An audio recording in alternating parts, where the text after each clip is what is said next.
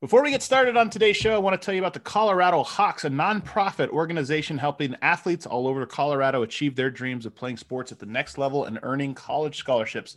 The Hawks produce high-level athletes in boys and girls basketball and soccer, and most importantly, this is an affordable program that has never turned an athlete away due to cost. The Colorado Hawks program prides itself on keeping kids off of the streets and helping underprivileged youth earn opportunities they might not get otherwise. And this year, the Hawks organization will celebrate its 25th anniversary. And we've teamed up with them to raise awareness for this great organization and to sell this incredible shirt.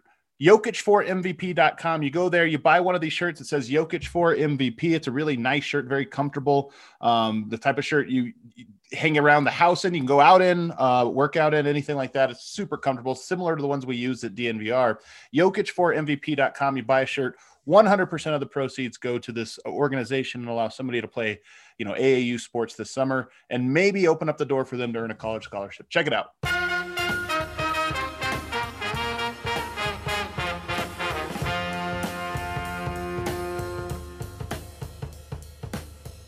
What is up, everybody, and welcome into the DNVR Nuggets podcast presented by DraftKings Sportsbook, America's top-rated sportsbook app. Download the app now. Use promo code DNVR when you do. I'm joined by a very special guest today, one of the OGs in the Denver blogosphere, now writing for Forbes.com, Joel Rush. Joel, thanks for joining me, man. Thank you. Happy to be here. So I want to start it off like this. People listening to this show, it's mixed. There's some people that are OGs. They've been around through several different eras, but maybe not everybody kind of understands, that you have been here longer even than myself covering the Nuggets and doing the blog thing. When did you first start? When did you write your first Denver Nuggets article? I was basically just posting messages on Pro Sports Daily, which was, I think it may have declined in stature since then, but at the time it was one of the big message boards. And I was basically just writing these long posts and then realized that they were basically blog entries anyway. So I started writing my own blog. And then it was Jeremy Wagner from Pickaxe and Roll, not Ryan's new podcast, but the original blog there. And he, tapped me to join that site, and then things kind of unfolded from there.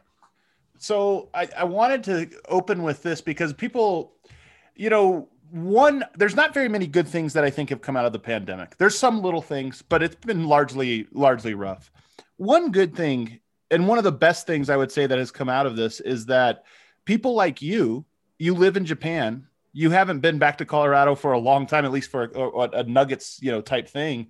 People like you have gotten to be in on the scrums. That barrier has been lifted, and now you are a regular in practice media availability, game media availability, this or that. And I just think that's really cool because you're one of the few people that have put in that much passion and time and energy and breath and late nights and early mornings and everything else into doing it. It's kind of neat that you get the reward of being a part of these scrums. And I was sitting there thinking about this at 3:00 in the morning last night. I think around the time when I wrote you last night saying, hey man, let's get on. And this is what inspired it was, Michael Malone busted your balls last night. and he, he kind of made a joke at you in a way that only Michael Malone can. And I was sitting there when I was listening to that late at night, kind of going through and getting all the notes. And I just thought, how cool is this, that this part of Malone that we all get to see, and this part of just the Nuggets experience that we all get to see, you get to see it this time. I mean, how neat has it been for you, honestly, to be able to be a part of these scrums and just kind of see behind how all of these things work?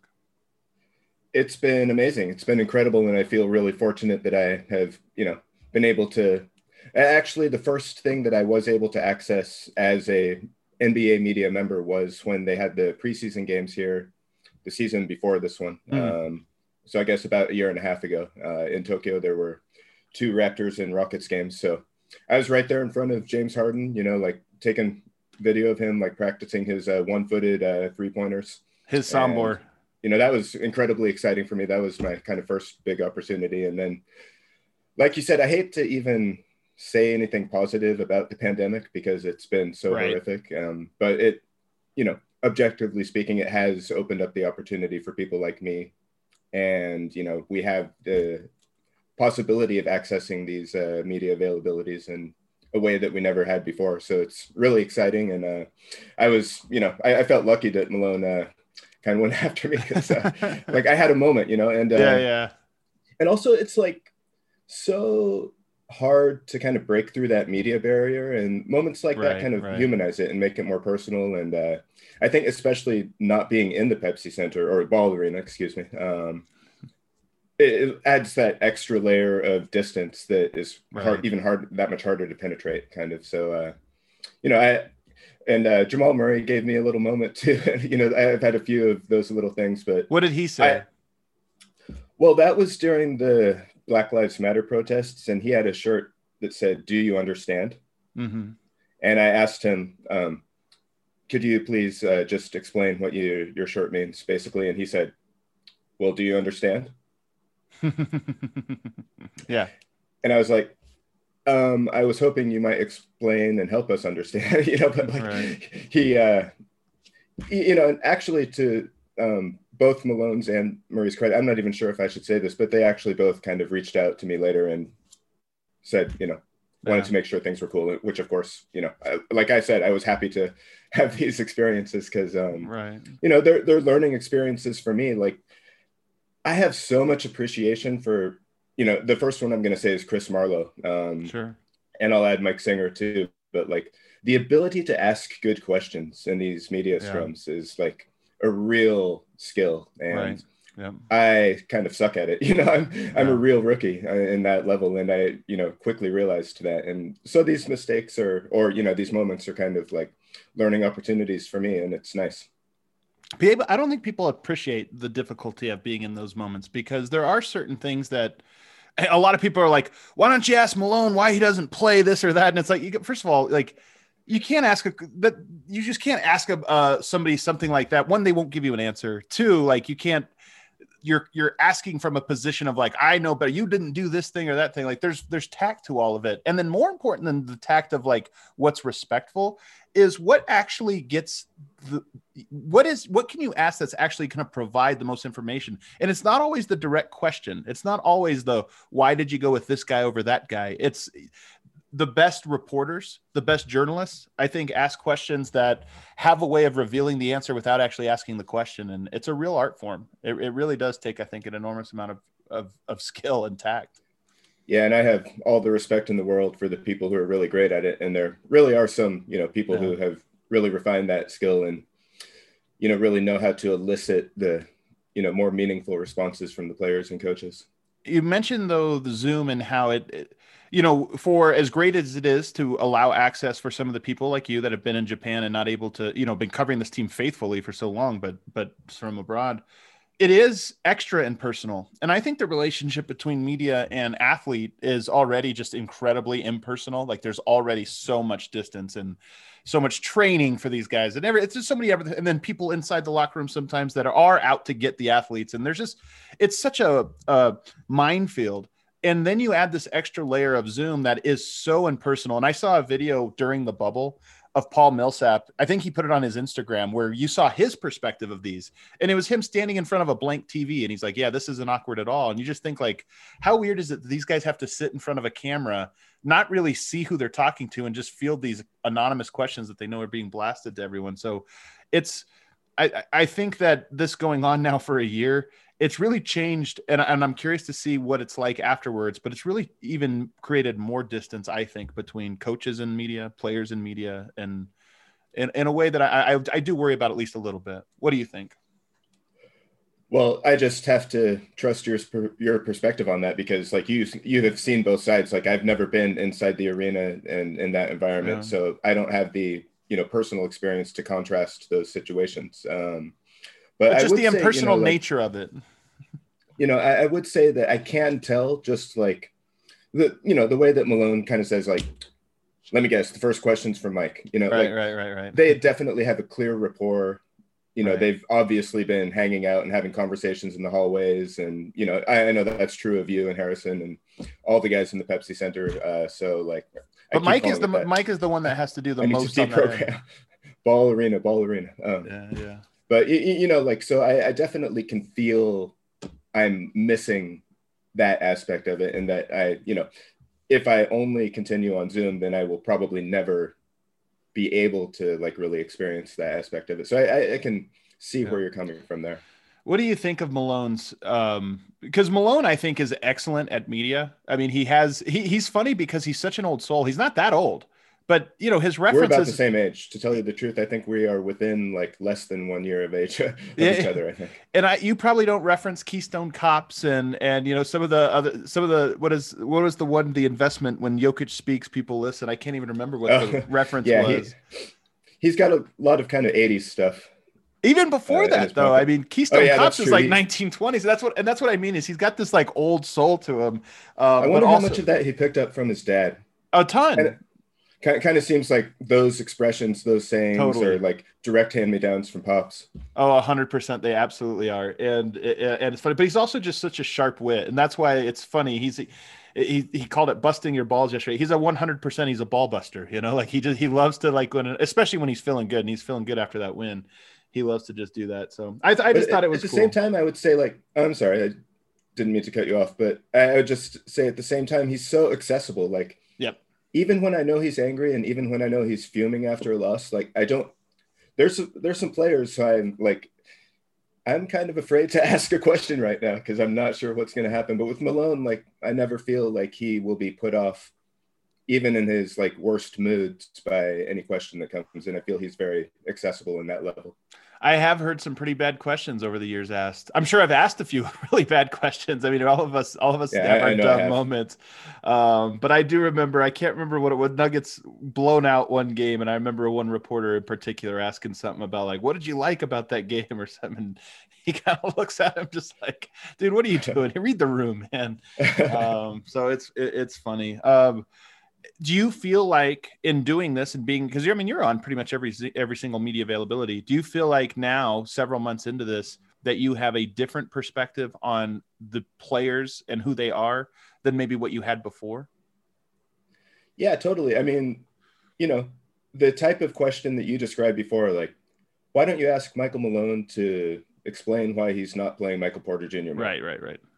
Like, it's so easy to say that on Twitter, but like, if Right. you're actually speaking face to face to a human being and considering that they have feelings about this and they have pride and they have a stake in their job, and like, it's so easy to make like an insinuation with a question Right. that you didn't even mean to insinuate, but they can take it as a criticism.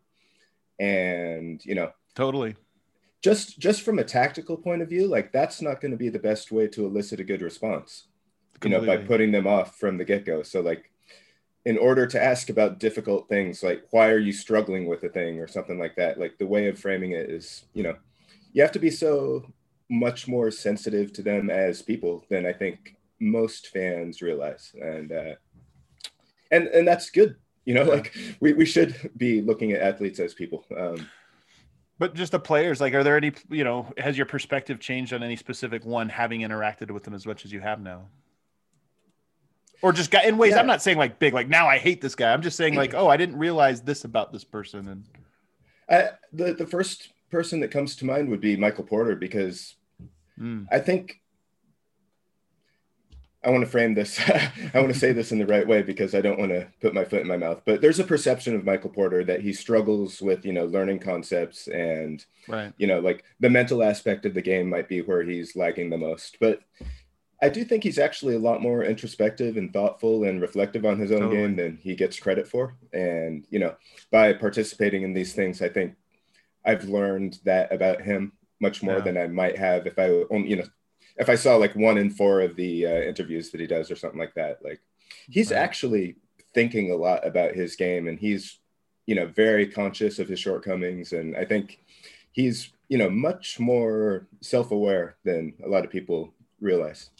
The thing now, me doing this for 7 years in a way that I'm actually am in front of these guys, and really for the entirety of the Jokic era, is you just realize how much these guys, it's easy to say, like, oh, he's a young guy, like Bol, he's a 20-year-old or 21 or whatever. And like, oh, this, that.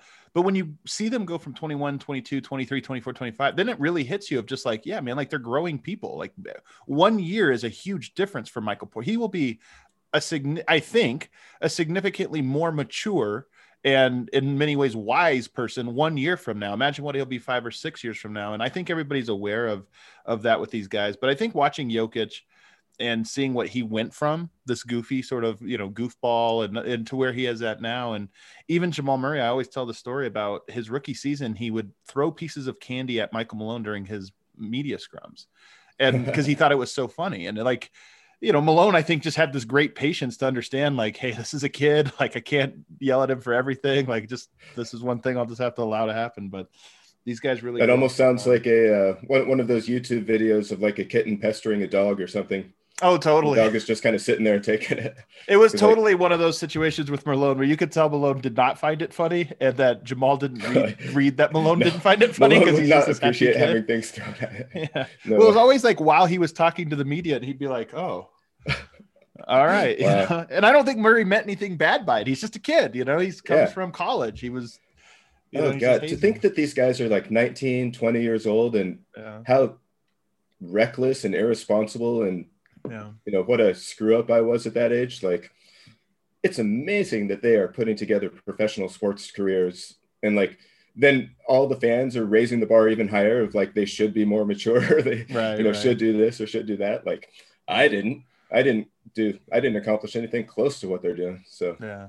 And then Draymond's on a great kick right now. I love Draymond Green. He's one of my favorite just like players, but as a player, I absolutely love him as like a personality, and just somebody in the way he approaches media, the way he approaches analysis, all of that stuff I think is so great. And one thing he talks about, and I think I'm hyper aware of, even though I make mistakes, is that there's more we don't know even about the game of basketball than what we do. And like, even the players, I think, are this way. Like, there's a lot of players that don't think the game on that complex level. They get information, but a guy like Draymond, who's a true, basketball genius, he's always like, your guys' analysis is like skin deep. You don't know it. You think you're being brilliant, but you actually don't know all the layers that go into this. And I'm always hyper sort of sensitive. The more I get into this, the less confident I feel sometimes in my takes. Not that I think I'm wrong, just that I have like one piece of an enormous puzzle, and that's what I'm kind of looking at. And I think that's another thing fans maybe, fans and even analysts don't fully appreciate, but the more you do this, the more you do appreciate it. I want to ask you about the personality of the team this season, as we kind of get into the season, what's going on with the Nuggets. What do you think is the personality of this team? And how does it maybe differ from last year? Well, I was alluding to this on Twitter recently where I can't remember in what specific context, but basically I was saying, like, I feel like the essence, the sum of the parts of Mason Plumlee and Jeremy Grant and Torrey Craig was greater than any individual play. So like neither of those, I mean, now Jeremy Grant is making a case that he is. So like, right. But given our understanding of those players during last season, none of them was extremely remarkable in any way, but collectively they kind of built that, steel spined, back against the wall, fight, scrappy ethos, and I think losing one or even two of them would have been okay, but losing all three kind of really pulled the rug out from that aspect of the Nuggets character, like that 7-player win over Utah. Like, this team this season in December could not have beat that Utah Jazz team with only 7 players. Oh, for sure. Yeah. Like, they lost some of that. I think they're rediscovering it. Like, I think Facu has some of that. And, I think, JaMychal Green has some of that. And they're, like, kind of figuring out how to patch it back together in a new way. And, the Milwaukee win, that's exhibit A right there. So, I think they're finding their footing better now. But it's just been so chaotic with all the injuries and Porter's coronavirus absence. And, how do you even get on the same page when there's like this constant rotation of guys going out? Right. And that's something actually I asked Will Barton about, like, how hard is it to, get on the same page when, it seems like basically every time you get one guy back, you lose 2 more guys. Yeah. And it's interesting because I think even Will Barton has been a little bit, it's the opposite of tough is soft. And I don't think he's been soft, but I think he's been mentally tougher in years past. I think he is dealing with new challenges in his career that he hasn't before. And he's figuring out how to handle them. Like, meaning it's a process that he has not completed yet. Whereas last year it was more challenges that he was familiar with and was prepared to tackle. Do you feel that way with him as well? Well, you know him much better than I do. You did that fantastic podcast series on him, and you've done a lot of in-depth work with him directly, which I have not. But I do think he seems very unsettled these days. Like, yeah, he seems discontent on some level, and I'm not, trying to attribute that to any specific reason because I have no idea. right, of course. And I'm sure it's a very complex thing, and he probably is content in some ways and not in others. But just based on the tone, though, like, he seems just kind of down. And I think it's great that he's getting a few good games together right now. And I would imagine, like, if he can put a string, like one more good one against Indiana and then pick it up again after the All-Star break, like, maybe he'll start getting that confidence back a little, and like that will lift his spirits too. But he just kind of seems in a mental funk right now that, and I don't want to project anything that's not happening onto him. So if I'm Just what it mistaken about seems. that, Yeah, then, this is of course, this is just your perspective on it. You know, I think certainly the injuries, it sounds like maybe he's had a little bit of a tumultuous personal life over the last, we know a family member passed away. So, I think it's a lot of those things, but mostly it's injury. I mean, anytime you go through an injury that basically lasts a year, it was more than a year ago that he first went down. So anytime you deal with that, I'm sure you're confronted with a little bit of your own, professional life mortality, the idea of like, hey, maybe I don't get better. Maybe there's the thing I took for granted that doesn't. I don't think that's the case with him, but who knows? But it definitely seems like it has weighed on him, not just physically, but also mentally. But I am encouraged by sort of his most recent pressers because it looks like he is looking the problem straight in the eye, which is often like the second to last step before tackling it. So, there was an interesting quote when we talk about the personality of the team that Murray had when he was struggling this year. He was asked about the resilient team, and he said, "I'm kind of tired of being the resilient team. Like, I want to be the team that punches first." And I thought that this is interesting on two levels because I understand, and we all understand conceptually what he means. Like, you want to be the team that like is punching and not the team that's always coming back. And obviously there's something to that, but I also wonder if part of the lesson he has had to learn this year was that there's no such thing as not having to be the resilient team.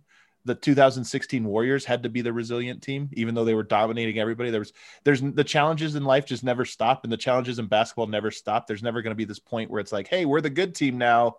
It's like every day you have to work at it. And I wonder if that's part of the realization that he personally is coming to this year. And it's not lost on me that both that comment came before he sort of started playing great, but also the comment of,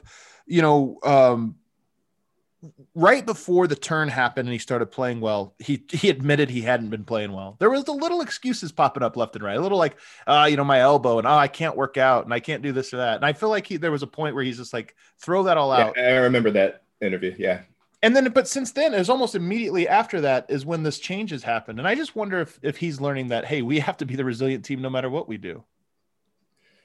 I would imagine that was kind of an alignment of several factors. Like, one, maybe just getting his body right. Yeah. One, maybe just kind of recovering from early season fatigue after such a shortened off season. Like, if I were Jamal Murray in the end of December, starting again after such a short break, I might be like, yeah, I'm not gonna, I might take a possession off here or there. Like, right. Let these other guys kind of, we got a lot of new guys. Let them, pick up some slack. Right. And I feel like, that first initial difficult wave of the season has passed, and now it's like settling into a groove, and that includes the mentality and the physical aspect and all of it, I think. It's like what marathon runners say. They're always, the first mile's the toughest, and then you get it, but by about mile 3 or 4, you just get into this groove where they all run together, and you're just kind of, you're in a mental zone. And I wonder if, the first mile of this season was the toughest for Murray and for the Nuggets in particular. And maybe now there's, you're in the puzzle, the puzzle pieces are coming together, and now you're actually solving problems, not just trudging through and trying to survive. Yeah. And I'll say the most encouraging thing about it is the consistency lately. Like, I would rather see Murray average 21 points a game and have that waver between like 18 and 23, right, than to see him average 25 points a game and to have that swinging back between 35 and 12. Like, that, baseline consistency from him is everything for, optimizing what, 3 weeks ago, the conversation was like, we are wasting this golden season by Nikola Jokic, Right. that he's not getting enough support. Like, that's the support he needs first and foremost, is that consistent Jamal Murray to like really be there as the number 2 guy. So there's something to it's be great said see for that. his consistent point per game. But I actually, and I know you didn't mean this, but I'm just going to kind of put this out there. Jokic the other day had 37 points, and in large part he had that because of a decision that Milwaukee made, and same goes for Chicago. A decision Chicago made, and it's like, okay, well, I'm going to do this. And I think with Murray, he's very good about this. And I praised him on the last night's DNVR show about, it's not often he had it going too. And it's not often that a player has it going, is able and willing to say, oh, our other guy has it going even more, I'll step back. And I think that's it. So Murray might have games with 16 points and then the next night 40, but I think it has more to do with his willingness and ability to say like, oh, they're playing us this way, I need to go. They're playing us this other way, okay, he needs to go, or whatever. And so I do think his points might waver, but his level of play hasn't over the last, 11. It's the longest streak of his career where I feel like he's had nothing but good games in a row. Yeah, and the points are only symptomatic of, right, the real quality of consistent play. And if he chooses to, let Jokic take over and he gets 16 points versus if he just like kind of shoots like crap and chucks a lot and gets 16 points, those are different 16-point games, Right, totally. Let's take a quick break here. On the other side, We'll get into Michael Porter, who I think is, obviously the center of everything that's going on, and get Joel's perspective on that. But first, I want to tell you about the official beer partner of DNVR. You guys know it, Breckenridge Brewery, Colorado's own. Seltzies, or as I call them, boozies. Breck is finally introducing their seltzer line, and it comes in a beautiful Jokic 15-pack. They've got apple, pear, cherry, peach, berry, and honeydew. So you can head to the Breck Beer Locator. Just Google Breck Beer Locator, put in your zip code, and they will show you where in the city wherever you are, all across America, it'll tell you where they have those located. You can pick up and try. I think they're fantastic. I like boozies better than beer. I don't know what that says about me, but they're easier to drink, easier on my body. But if you are a beer person, they've also got some great ones: Avalanche, Amber, Strawberry Sky, Vanilla Porter Juniors. You guys know the whole thing. And then, of course, the Mile High City Copper Lager, the Denver Nuggets beer. You want to check them out. Don't forget, the official beer partner of DNVR, Breckenridge Brewery. And also want to tell you about MSU Denver Online. Time and time again, the one thing that will protect you against economic downturn is an education that allows you to adapt into varying careers. So go build your toolbox at msudenver.com. Whether you're looking to further continue an education, start over, do night classes, online classes, whatever it is, MSU Denver Online has you covered. They have super engaged teachers that are extremely responsive to emails, questions, concerns. Many of the teachers work in the same field that you're taking a class in, so it's a great opportunity to network.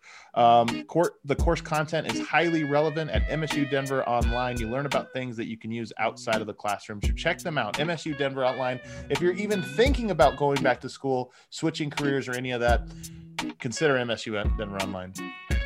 Back here on the DNVR Nuggets podcast with Joel Rush of Forbes. And let's talk about Michael Porter now, who I think we mentioned him a little bit earlier, and how he's more thoughtful and reflective on where he's at. Have you enjoyed the roller coaster ride that has been Michael Porter over a year and a half now? Absolutely. I mean, he's I was listening to your show, the Winner's Lounge, and the excitement meter. Is that right? The excitometer.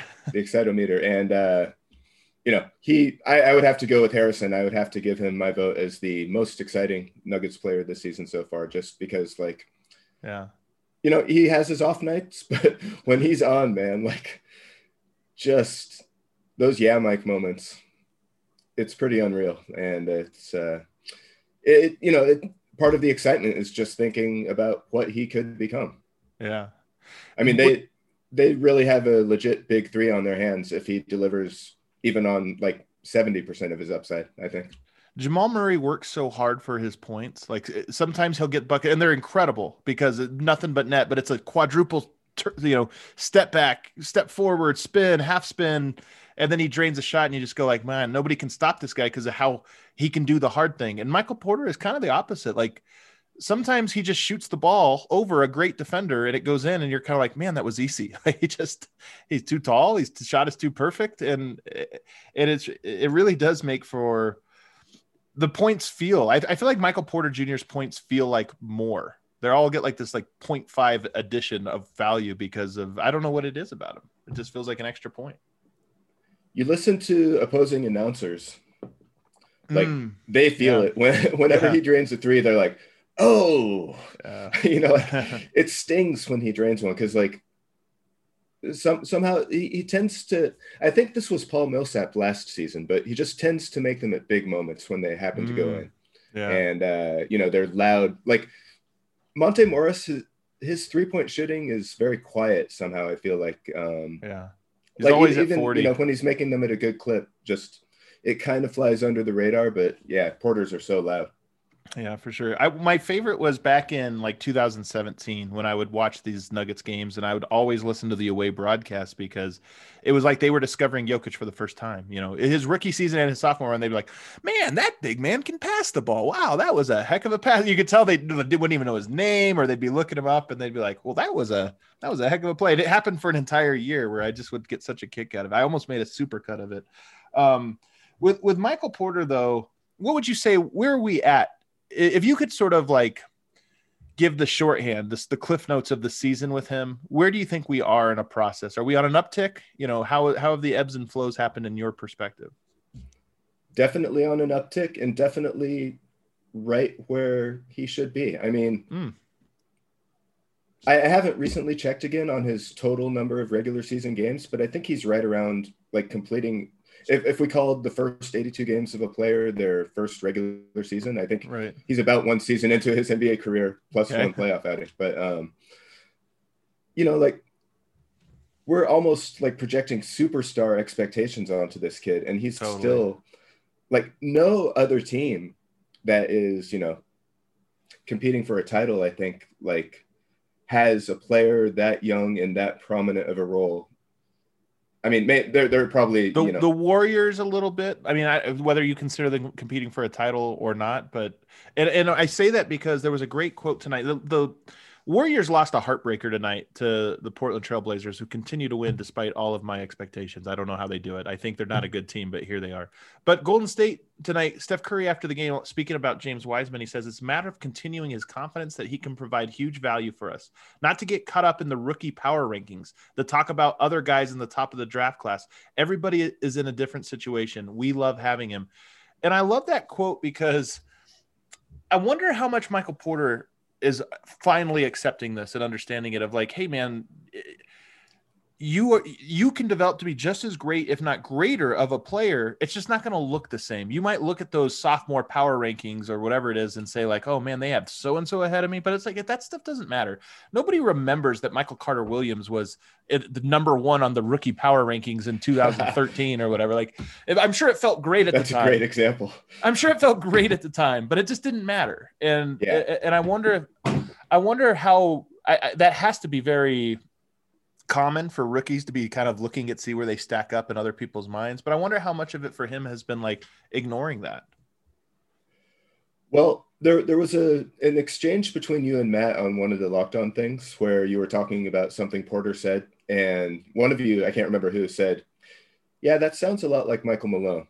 And like you'll catch little tidbits of Porter's responses, like night in and night out. Like that's something Malone always says, and like I caught Porter saying that, like. Okay, he's definitely, from what he's talking about, he's definitely parroting coach talk to a certain extent. And so it's kind of hard to like filter through that and understand like how much of this is he really internalizing and how much is he just aware that he should be saying it for the media. But I think it's both. And I think he is learning,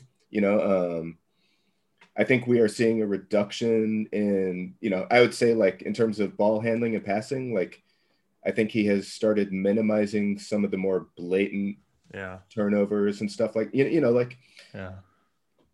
his learning curve is probably going to continue taking a while, but he's a sophomore. I mean, like, going back to what I was saying before, like he's being elevated into this really important role on a team that has really high expectations. And it's, in a sense, almost unfair to him, except he wants to do it. Like he welcomes that opportunity. So in that sense, it's not unfair, but you can see from Malone's perspective why, he might prefer to go with a Barton or Harris or, players with more experience, but, given the youth and learning curve that he's on. But like if he delivers, like you just got to get him the reps. You just got to play him and just let him grow through it. Because if he really ends up being the guy who he could be, then look out.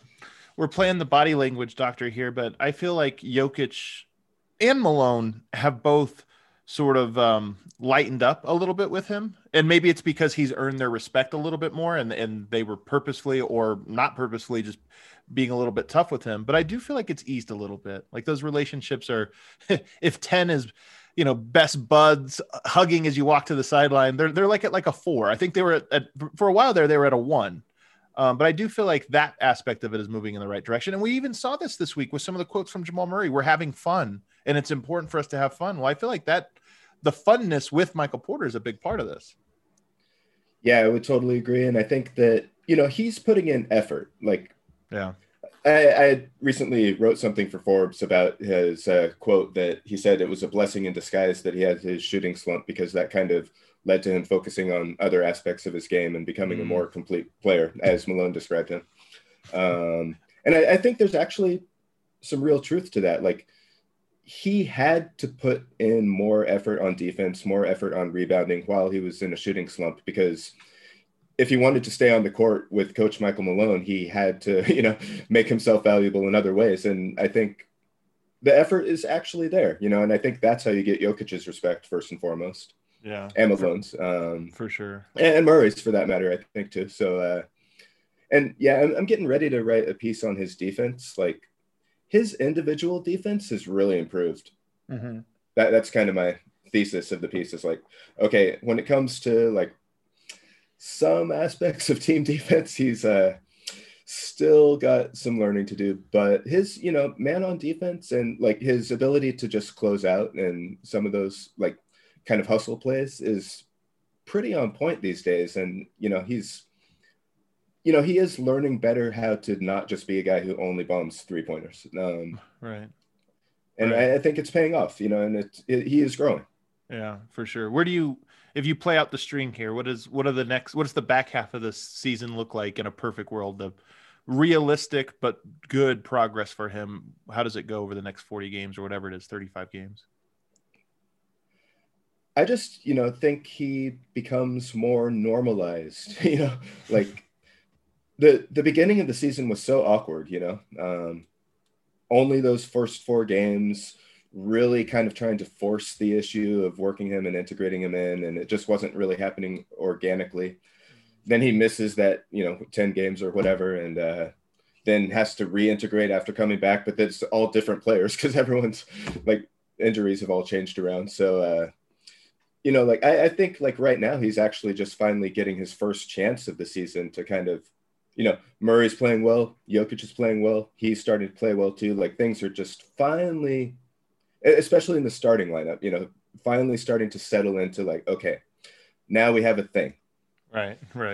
That it's kind of feels like the first concrete, tangible thing that we've had this season that is formed. You asked me early on in our conversation about the team's identity. I think it's just like in this last couple of weeks that they're kind of landing on. What is that identity? Like I almost dropped an F-bomb, but a high octane offense, first and foremost, like just an offensive powerhouse and with good enough defense to, keep the other team honest enough to outscore them. But this, the potential of a Murray, Jokic, Porter offense with, throw any 2 other guys in the mix that can spread the floor and, cut, and you're looking pretty good. Do you foresee a future where he is, a true piece of the big 3? And I guess for a piece that, as in this season where it's, right now we're talking about Jokic is good every game. He's almost never bad. Jamal Murray is now on an 11-game streak of playing well, and it looks like, maybe he will be there. Do you feel like Michael Porter will be a legitimate 3rd guy there? Or do you think there'll be maybe like a super Barton or a super Monte or super Gary, where every now and then he has a night where he's the best player on the court, but for the most part, he's the consistent 3rd or 4th guy? How do you see that going for him? I think he has the potential to be that legit 3rd guy for sure. The pace of his development, I think, will dictate a lot of this, right. inconsistency, the, awareness, how quickly these things can get a little bit more smoothed out. And, then when it's come to the playoffs, how well he can continue those things on that stage. But, I think there's going to be the opportunity for him to step into that third of a big three role come playoff time by the time we reach that point in the season. And, I think he has an opportunity to, I think he'll start getting 30 minutes per game from here on out. That seems pretty clear now, I think. And, that's what everybody has been waiting for. What about the power forward thing? I mean, he's been playing power forward lately, and it's been so good. I mean, do you feel like there's something to that he is a power forward and better at power forward? And if so, what happens when you bring back Millsap and JaMychal Green? That is a great question. And projecting to the end of the season, which you asked me about a second ago, like, I think it's hard to do because I do think there may be a trade that comes, like, I don't want to be dismissive of any Nuggets player, but there's so much overlap in skills right now. Like, let me ask you a question. This is something I wanted to ask you. Sure. Yesterday's game against Milwaukee, replace PJ Dozier's minutes with Facu Campazzo. Man. And do they win that game? They won by 30, so it's hard for me to say they wouldn't have won the game. Do they win the second half of that game? I do think that that was a game for Dozier, and I do wonder that Dozier brings something to the table that Campazzo can't, or that might be a little redundant, which is size. I talked about this on Locked On last night. Denver played zone a lot yesterday, and I think one of the reasons the zone worked was because they were enormous. By virtue of who they had available to them. I mean, I think they would have played Facu or, anybody else, but they had Zeke Naji, Vlatko Čančar. Zeke Naji was at the top of the zone for a while there. That's how big they were. And I do wonder if that specific thing worked out. But I think what you're getting – go ahead. I was just going to say, like, objectively speaking, I think we could probably say that Facu Campazzo is a better player than PJ Dozier. If you look at his pedigree, you look at his career, his accomplishments, his, veteran experience, just about any box you could check, like, Facu's got it over Dozier when it comes to, who's on paper the better player. But it just so happens to be the case that Dozier fits, needs that Denver is lacking. I think Facu brings energy to the point guard position that I think, Monte and Jamal don't quite do. And his, peskiness on defense intensity is something. But, like, how much did Denver need that versus how much they need, like, a wing with size? Like, the latter is just a greater need for the team. And, I think I'm kind of working on a, like, zoomed out thesis on the Nuggets that is, like, a simple answer to the question, like, what do the Denver Nuggets need to do? And answering that in just one, boiling it down to, because I think up to this point, the front office would say, don't skip steps. Be patient, don't skip steps is kind of the guiding principle of their whole, roster building over the past X seasons under the Tim Connolly era. But I feel like now it should be like, right now, build the roster that you intend to compete for a title with. That's what I would boil it down to. And are they competing for a title this season? I don't think so. They would say differently, but sure. Just given the struggles early on, like, it's hard to catch up from that. I don't like to give the definitive answer on that question until after the trade deadline, just because teams trade. Yeah. I don't anticipate it will for Denver, but it does feel like the final piece you have to see before you say, okay. But I mean, like, in 2022, if the Nuggets are in the championship, are both Will Barton and Gary Harris on that roster? Right.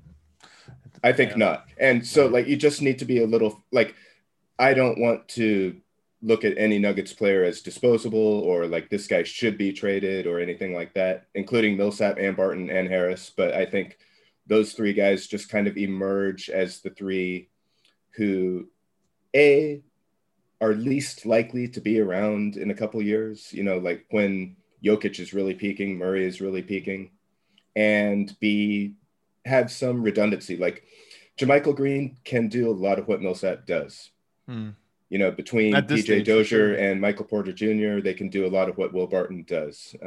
You know, like, so we're kind of like realigning the roster to, you know, have a better distribution of skills that don't like all stack up on, you know, overly concentrated in specific areas, which I think we're kind of seeing now.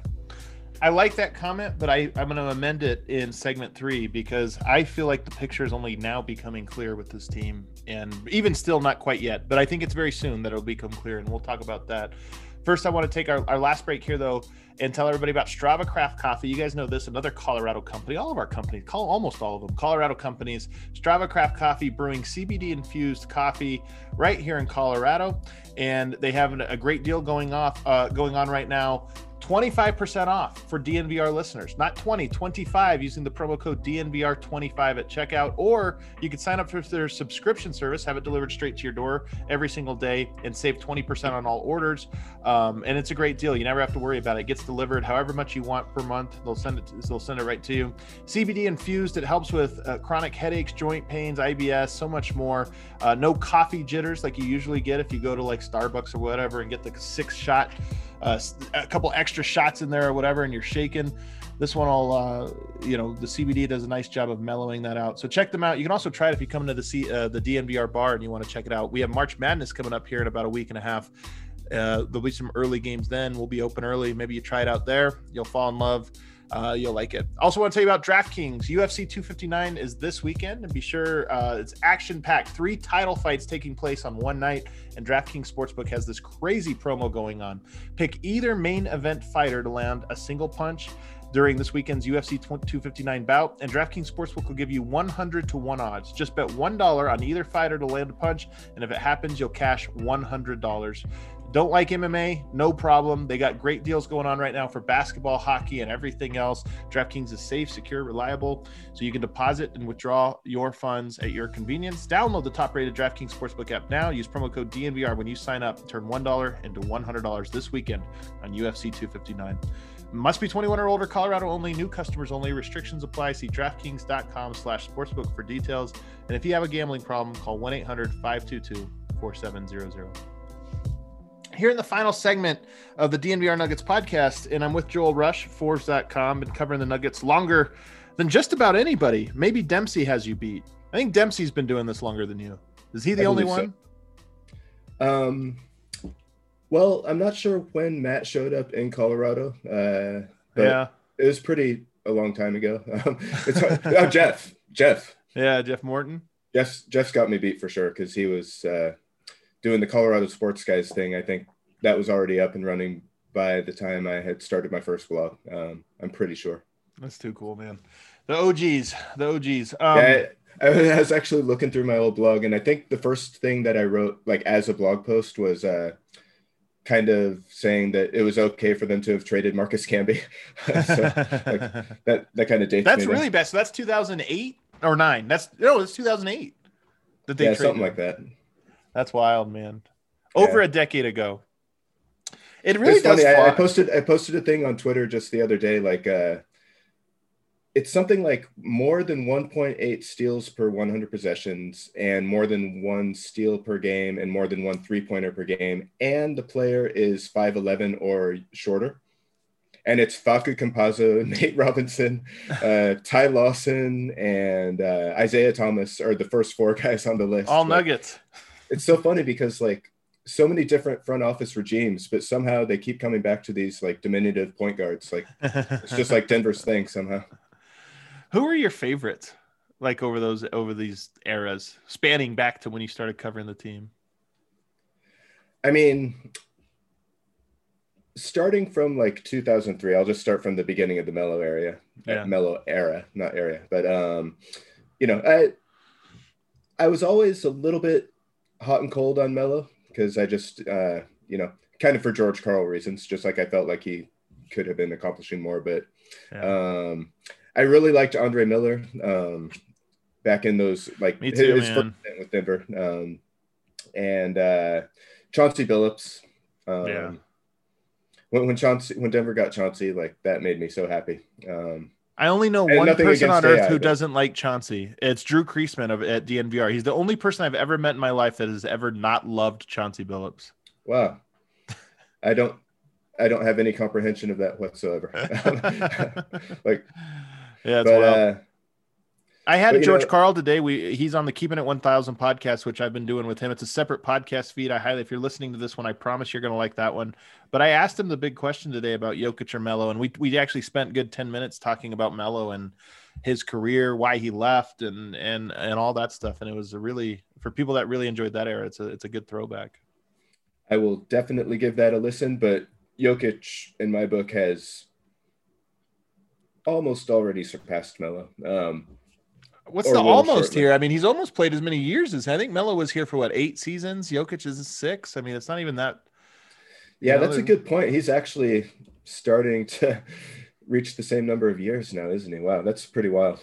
Jokic is so fun because you start to look at some of I think he's now 3rd all time in box plus minus or in Nuggets history win shares, which is win shares is cumulative. Like this is Yeah. You've got guys that That's have played amazing. for the Nuggets for 10 years. That Alex English, I think the guys ahead of him are Dan Issel and Alex English. I think he just passed David Thompson, which is wild because That is amazing. It's only been 6 years, but and that's David Thompson. Right? Yeah, that's David Thompson. Like arguably one of the number 1, number 2, number 3 top Nuggets ever. Like David Thompson's the forgotten Nugget. I have to admit not knowing too much. Like Jeff, I would turn to Jeff as the authority there. Even with Jeff, and I've talked to Jeff about this, like they're just the ABA, first of all, like the real early days of the NBA, the ABA-NBA merger, they just haven't done a great job of sharing the non-stories that we all heard. I mean, we all hear Dr. J, we all hear Magic and Bird, and in some ways, all of the stories are told as if every other person was just a footnote in their story. Like the greater story of the NBA is the story of Magic, Bird, and then Jordan, and David Thompson's one of those ones that I hate has kind of gotten cut out of the folklore of NBA because the stories you hear about him are absolutely absurd, and his athleticism and how he sort of evolved the game. So anyway, one day I'll have to do a really nice, like one off season, I'll have to do a big David Thompson, like week-long special or deep dive or something on him. That would be cool. Yeah, it'd be really cool. I met him a couple times and he was nice, really? every single time, which is awesome. So you were starting to talk about trades and I think, the trade deadline is going to be, I think it's just a hair early. People are starting to publish their trade deadline primers and stuff, but I still feel like it's a little bit early to get too into the specifics of it. But when you were talking about are Will Barton and Paul Millsap a part of your team, I think the answer, when you go to win a championship, I think the answer to that is like probably clearly no, but what the team needs, I think evolves with whether or not Michael Porter fits his perfect way or whether he doesn't, because a team around Murray, Michael Porter, and Jokic, I feel like the 2 guys you put in between those guys are very specific. If it's Murray and Jokic, there's a little bit more flexibility because then you need a couple more things. And I feel like that's the thing that I still don't have an answer to. I don't know if the Nuggets front office feels they need to make a decision on that before this trade deadline. It might be more of a summer thing, but that's the thing that I think Denver's waiting on. Is Michael Porter actually part of the big 3? And I don't know if that's answered yet. No, I don't think it's answered yet. But I think things are moving in that direction. Mm-hmm. And I think, I would not advocate for making any trades at all if they were not going to improve the team both in the short and long term. I mean, right. I would not want to jettison Barton just to get him off the roster. That would be ridiculous because, as he's proved in the last couple of games, he still has value to bring to the team. And, just for personal reasons as well, like you want to treat a guy right. But, if they could even if it didn't like give the team a huge boost in terms of their playoff chances this year, like the roster just needs some clarification, I think, like what's happening at power forward. Now it's starting to appear that Porter is, perhaps best and most natural at power forward. Right. Now, I think JaMychal Green and Porter can coexist, but I think it's harder to make JaMychal Green and Paul Millsap and Porter all coexist. Yeah, and all get meaningful minutes, so I think there's just, again, it's a redundancy of, overlapping in the depth chart on one position or one skill set that, if some of those things could get clarified by, shifting things around on the roster just a little bit, whether or not, I don't think they're getting Bradley Beal. I don't think they're getting Tobias Harris. Not Tobias Harris. Zach LaVine or any of those big names. I don't think any of those guys are coming to Denver. I don't think Bradley Beal's coming to Denver. I don't think he's getting traded I don't think he's getting traded at the deadline, but I don't think he's coming to Denver either. No. And I don't think Denver necessarily needs that.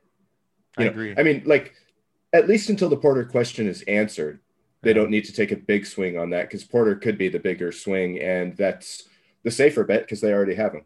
They don't need to give up any assets to acquire him. Porter working out is the best bet because, one, not just because of his ceiling or whatever, but also just because Denver already has him, and it's easier to keep your own guys and do this than it is to make trades and move all the pieces around.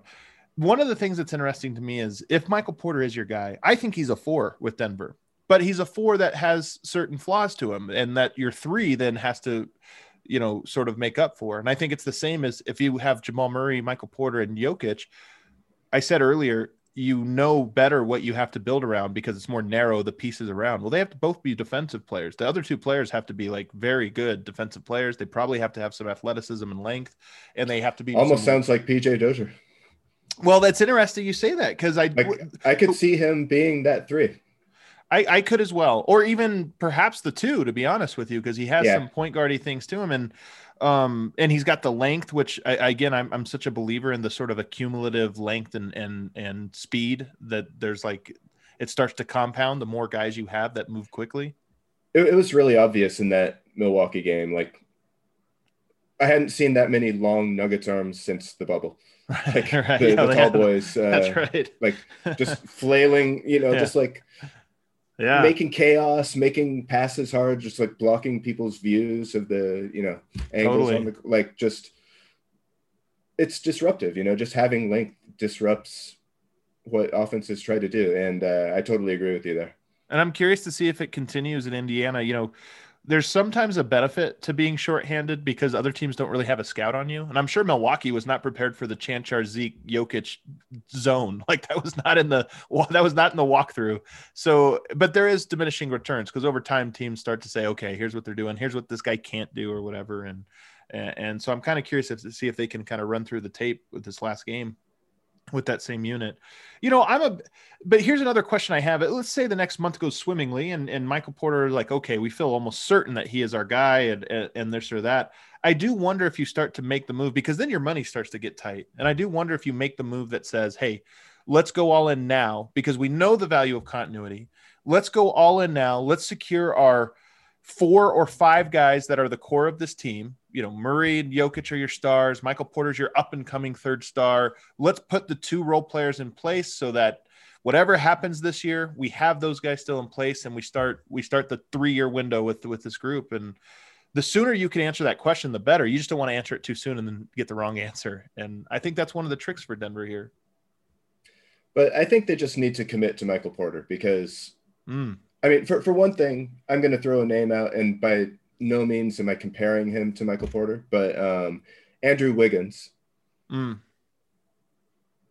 If you look at what has happened over his career, like not on the basketball court, just in terms of his contract and moving his contract, like I think the Nuggets could extend Michael Porter and pretty safely be assured that they would be able to trade him if things didn't work out as ideally as that, because like some team is going to gamble on that. Right. Like, just the raw talent there is just too compelling to look over or to pass over. I'm sorry.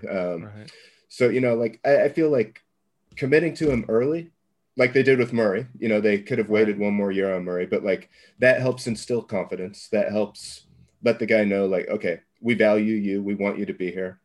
There's no ambiguity about that. And if it doesn't work out, it doesn't work out. But I think you have a better, if you don't commit to Michael Porter, then what is the upgrade over him? Right. Because that's what you're counting on at that point. Right. And I don't think you have a better path to that guy than through Porter himself. That's your most viable path to getting that guy is the guy you already have. So just roll, ride with him. And, maybe it pays off, maybe it doesn't, but you can't fault the front office for taking that gamble. Yeah. And, like, all is not lost if he doesn't work out, because you'll still have Murray and Jokic, and they will be able to power through a roster change at that point, and they will, lock down the foundation there that will keep the team stable. So I don't think, that's going to be like a backbreaking eventuality for the franchise if it didn't turn out, ideally. Who are the players that you think would fit ideally around those three? What do they look like? Like, just kind of what type of player are they? Well, I think you talked about the size and the defensive aspect and the toughness. Like, I think JaMychal Green and PJ Dozier are the right kind of guys. Like, I want some kind of Miami guys, for lack of a better term. Like, I think that's kind of who you need to pack around Jokic. Like, I'm not sure if, the other thing would be just shooting. I heard it mentioned on a podcast that Wayne Ellington might be, I've been preparing people for like Wayne. The people keep thinking like, what about Beal or this or that? And I go, you guys need to prepare yourself for Daniel House or Wayne Ellington or like some of these like lesser guys, But that might be the superior move for Denver at this point, anyways, because you don't want to give up the farm unless you're really, if you're getting a James Harden, which I don't want Denver to do, but like that caliber of player who's what are you going to upgrade Denver with that's going to make it better than Jokic is making Denver? Like you're going to need like a superstar player almost to do that. So like I think good quality role players is really what this team needs more of, but with more help, more reliability, more consistency. Like I think a player who was 75% the player of Gary Harris who had the same skills, but just not quite as good, but was available every game, would be a more valuable player for the Nuggets right now than Gary Harris happens to be, simply because of his injuries through no fault of his own. But Caldwell Pope is sort of that player. Like I think Gary Harris in 2017 was better than Caldwell Pope is now, but he was a guy that can knock down threes and guard people, and that's pretty much what you need. And he does that reliably. I disagree with you just on the JaMychal Green aspect of this. As great as he is, I think Porter's a 4, and I think that you have to end up having a 3 that. I mean, Porter's a 3.5, and I think you need another 3.5.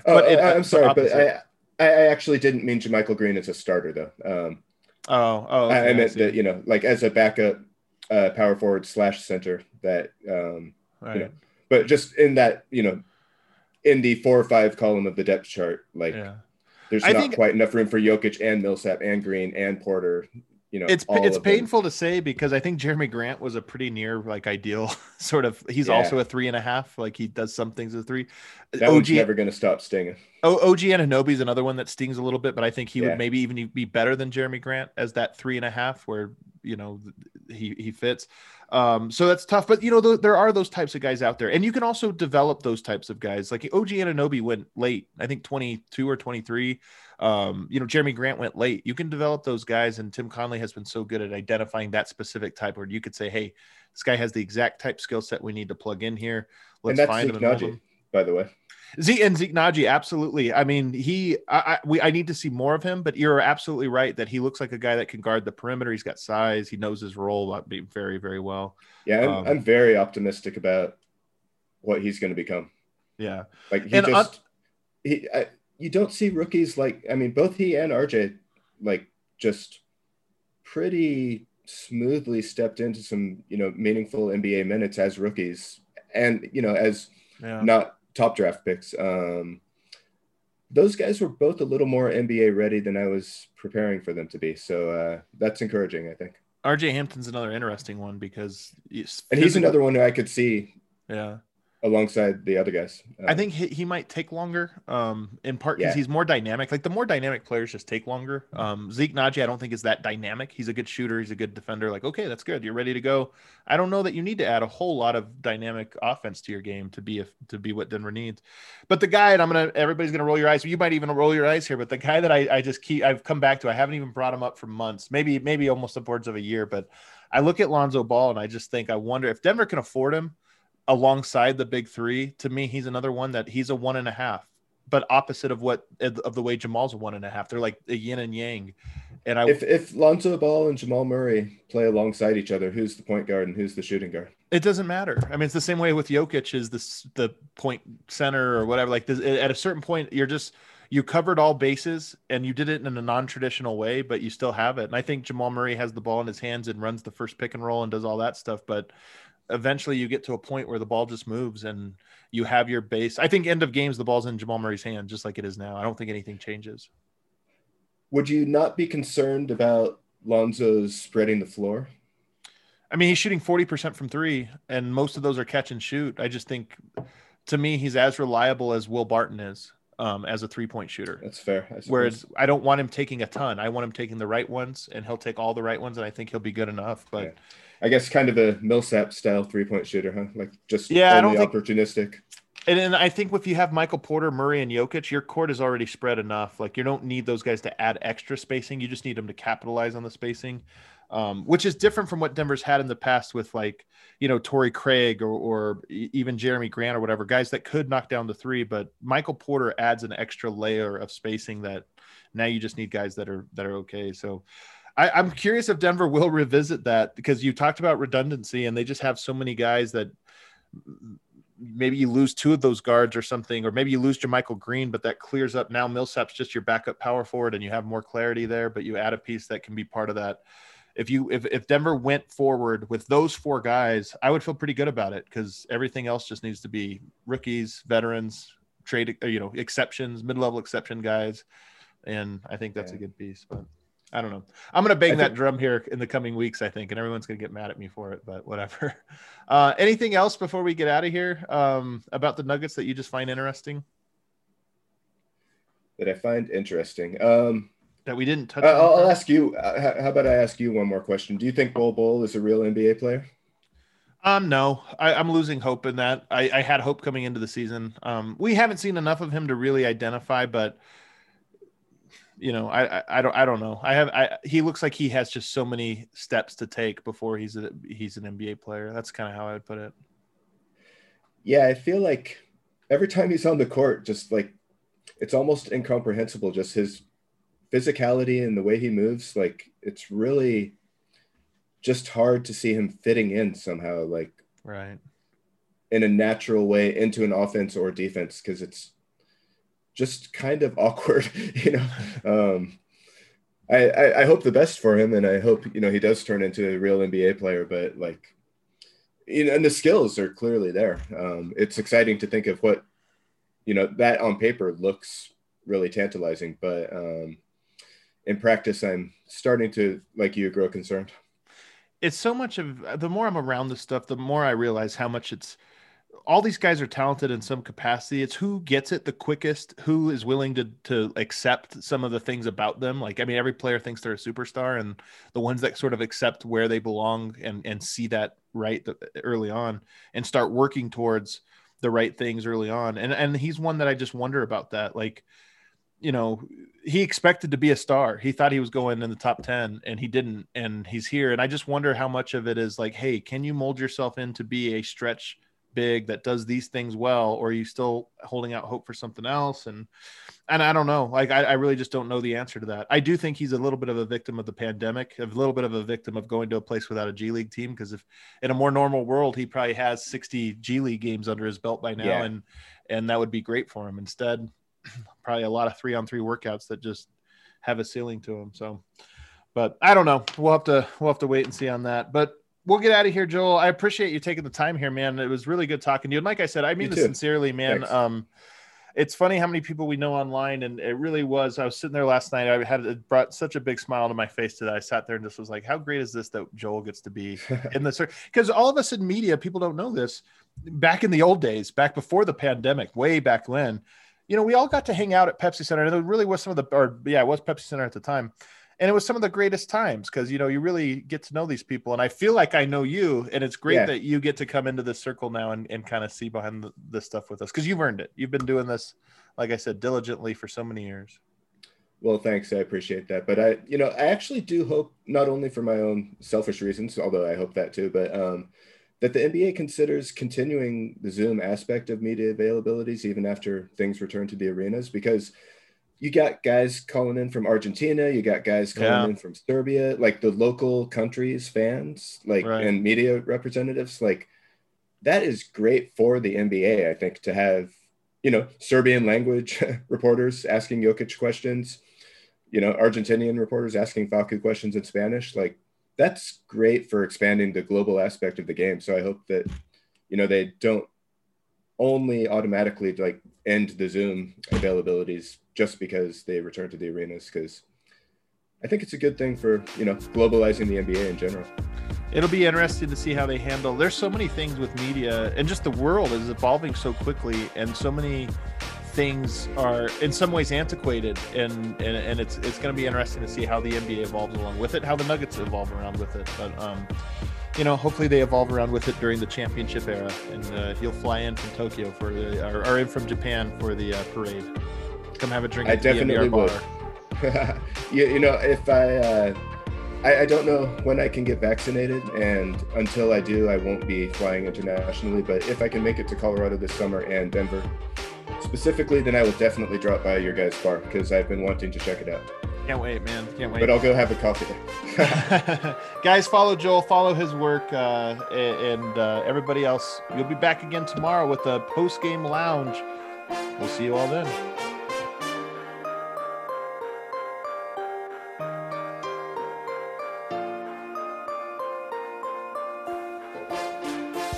Before we get out of here, I want to tell you about Hassel Cattle Company. You guys know them, out of Texas, family-owned company, family-owned farm.